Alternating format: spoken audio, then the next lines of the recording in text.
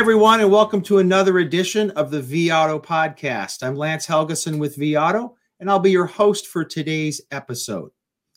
Our conversation today will focus on a new ebook that vAuto's merchandising team has published called 2023 Consumer Merchandising Insights. The ebook's the product of independent research that vAuto commissioned to understand the current purchasing patterns and preferences of in-market shoppers, as well as their preferences for how they like to see dealers merchandise their new and used vehicles. The study went to more than 500 in-market shoppers. And my guest today is Nathan Fox, Associate Vice President of Operations for vAuto's merchandising software team. Nathan's been deeply involved with the study, and he's here today to talk with us about it. Nathan, welcome to the podcast. Hey, Lance. Good to see you again today.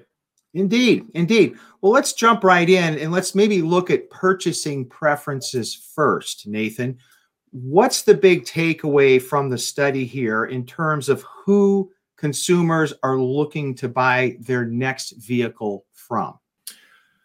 Well, it's not surprisingly, consumers turn to franchise dealers first and foremost when they're thinking about purchasing a new vehicle.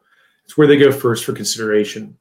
But what we found in the study is some of the market trends that are emerging in our industry are shaping how and what consumers shop for. And we found that almost a third, or 31% of consumers now consider online-focused retailers as well when they're thinking about purchasing a vehicle. And with the rise in availability of electric vehicles, almost 42% of consumers said they're going to consider an electric vehicle when they begin shopping. So clearly, Lance, as we've talked a lot about, our industry's in the middle of some fundamental shifts. And that's changing how consumers both shop and what they shop for. And when you say online-focused dealers, Nathan, are we talking about, say, the Carvanas and the Vrooms of the world primarily there?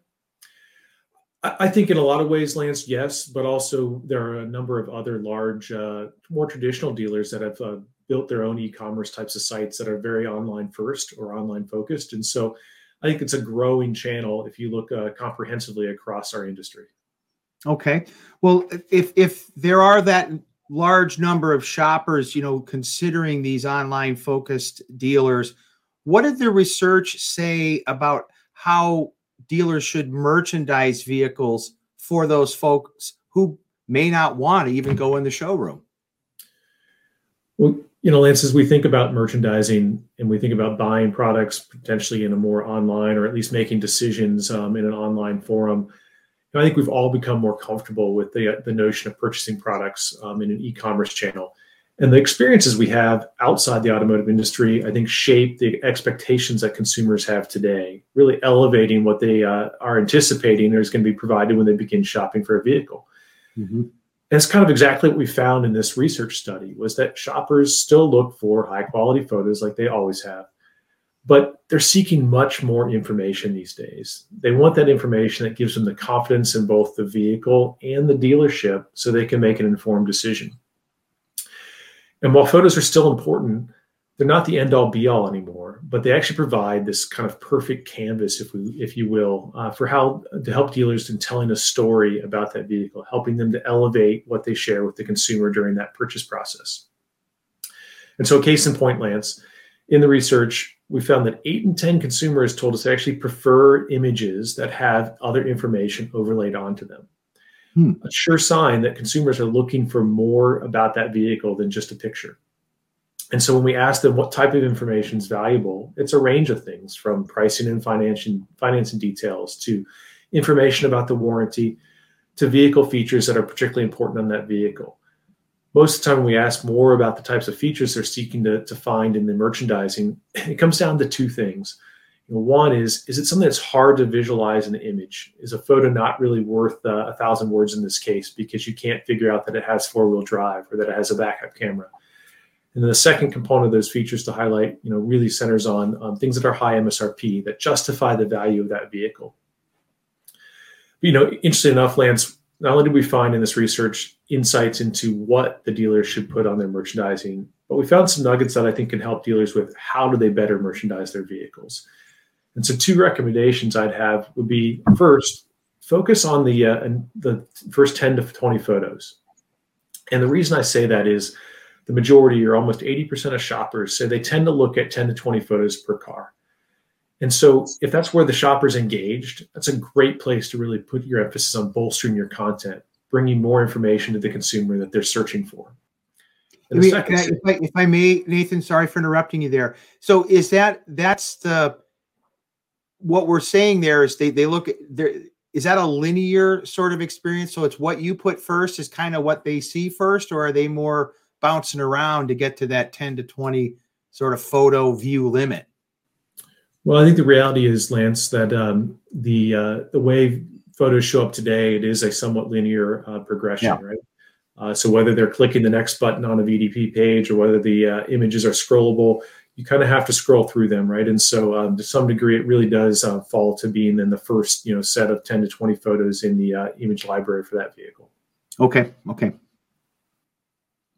And your second point was, I'm sorry, I interrupted you. Oh, no worries, Lance. So, the second thing I think we found was when you think about the information you place on those photos is to really prioritize the right information. And what do I mean by that? Well, when we asked consumers what information to put on the photo, what we found really interesting was the information that gets overlaid doesn't necessarily have to match the photo. So if you have an exterior image and you tag something about an interior piece of technology, that's okay with the consumer. They're just looking for the valuable information, the information that helps them understand that vehicle to be easy to discover. And so sometimes when I speak with dealers, they feel like they have to really raise the bar to perfection. But I think what this would signal is we just have a lot of opportunity to really help consumers shop more effectively. And then, Lance, one more thing I'd love to point to from merchandising from this study is around 360-degree spins. And while photos still are really at the forefront, 360-degree spins are gaining more and more traction with consumers. And the majority of consumers, 54%, said they actually expect and anticipate having a 360-degree spin on a vehicle. It's interesting. It almost edges out photos just by a slight bit as far as what they prefer if they have to choose one over the other. That's interesting to me, Nathan, because I've always I guess been of a mind, is particularly in the last couple of years, that photos almost, it seemed to me like they took a back seat to the need to use video. So the point about 360 sort of, it surprises me a little bit. What's behind that?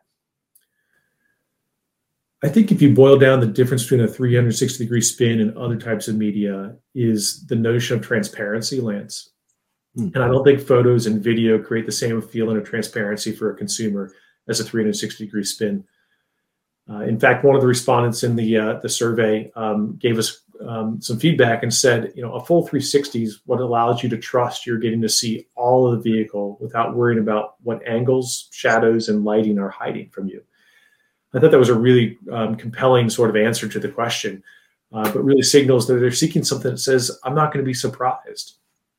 And this is consistent with other feedback we got within this survey that we put out to consumers, where they also highlighted a lot of other types of information that they place a premium on, largely because it's things that ensures that they don't have a surprise throughout the process. So whether that's vehicle history or certifications or reconditioned information, it's all things that reinforce to them that what they see is what they're going to get at the end of the day.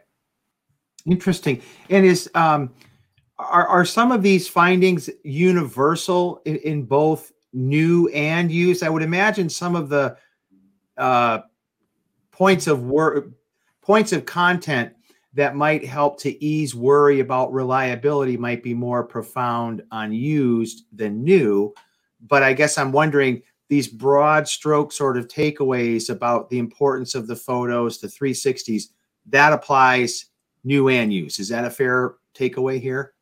I think the broad strokes, Lance, that consumers are looking for more information, that they are seeking the types of details that often they would get when they visit the showroom, and they're seeking those now in merchandising, holds true across new and used. To your comment, right, there are differences between new and used vehicles. Obviously, things like vehicle condition reports and reconditioning, things that signal the state of the vehicle, those are facts and known with a new vehicle, and so you don't have to focus on those quite as often or as frequently as you do with a new vehicle. However, I think with new vehicles, you have a lot of emphasis on financing and how do you create transparency in that regard. You also have an emphasis on often newer, less known features, right? The newest technology is on the new vehicles. And if you haven't experienced that in a vehicle recently, then you probably need a little bit more detail in order to understand the value that's going to bring to you as a shopper. Okay. Thanks for clarifying that. Now, when I went through the ebook, Nathan, prior to this podcast, I was struck by the fact that there wasn't much, if anything, that talked about the descriptions, which I know, and that may be a little bit dated here, but I know that there was a time when dealers would sweat those, making sure that they had them, crystal clear and perfect and compelling, sometimes even funny. And I guess why was it not in there, and what do we know about proper descriptions in today's day and age? Well, Lance, interesting observation, and descriptions still play a role and an important role in providing a comprehensive set of details about the vehicle. But if I go back to some of the conversation we were having earlier in this podcast and talking about how the experiences that a shopper has in other industries and other e-commerce sites shapes their expectations, and you think about how descriptions or comments are used in those channels, think about an Amazon product page. It's really as a secondary way to provide more detailed information above and beyond the key highlights. And I think the same holds true here when we speak with consumers, and why it didn't bubble up to the surface in this piece of research is consumers are looking for and have a different set of expectations on how to discover and find the most valuable information. And then that description can become an ancillary part that adds an incremental context or detail around those overarching value propositions or pieces of information the consumer is seeking. Okay. Now, if we were to say, okay, we've got the ebook, it has some solid insights for dealers. For our conversation today, Nathan, perhaps could you distill what maybe some of the primary takeaways might be that dealers can do today, as it relates to improving their merchandising? Sure. I think I would sum it up this way, Lance. Merchandising really is now how shoppers experience the vehicle. And so I would encourage dealers to think about how do they tell the story of their vehicle when a consumer walks into their showroom, and translate that to merchandising. Because that's the place where consumers are coming today, first and foremost, and sometimes never actually leaving. And so they should start to think about that photo carousel, that media carousel, not as the end game of just having it, checking the box, but as an opportunity for them to do a couple of things. One, provide the most crucial information that highlights the value of the car. Help that shopper understand why they should pay what you're asking for. What are those features? What are those elements that really drive home the value of that vehicle and make it different from the next one? Second would be prove to shoppers, back to the 360-degree spins, that they're going to get an open, transparent process. And there's going to be zero surprises. The last thing you want as a dealer or the consumer wants is to get to the end game and then be surprised and have to start all over again. And then the third thing I'd encourage dealers is to think about how you begin to build trust between the dealership and the shopper, reinforcing for that consumer, for that shopper, why they're going to be treated fairly both during and after the process. And I think as dealers begin to think about how they accomplish those things in person, they can translate those to how they do it in the merchandising world, which is really important because 1 in 2 car buyers only visit one dealership, Lance. And so if you don't get that merchandising right, you may not get a second chance to make an impression on that consumer, because they may make a decision before they ever show up at your showroom. Your car loses because it didn't look quite right for some reason, even if it's a great car. Wonderful. Nathan, thank you for taking time to share your perspectives on merchandising and the ebook with us today. Very appreciative. Thanks again for having me, Lance, and have a great rest of your day. Thanks. You too, Nathan. And for all of you listening in, thank you for joining the podcast. If you're interested in your own copy of the ebook, you can get it through the link in the description below. Until next time, stay well.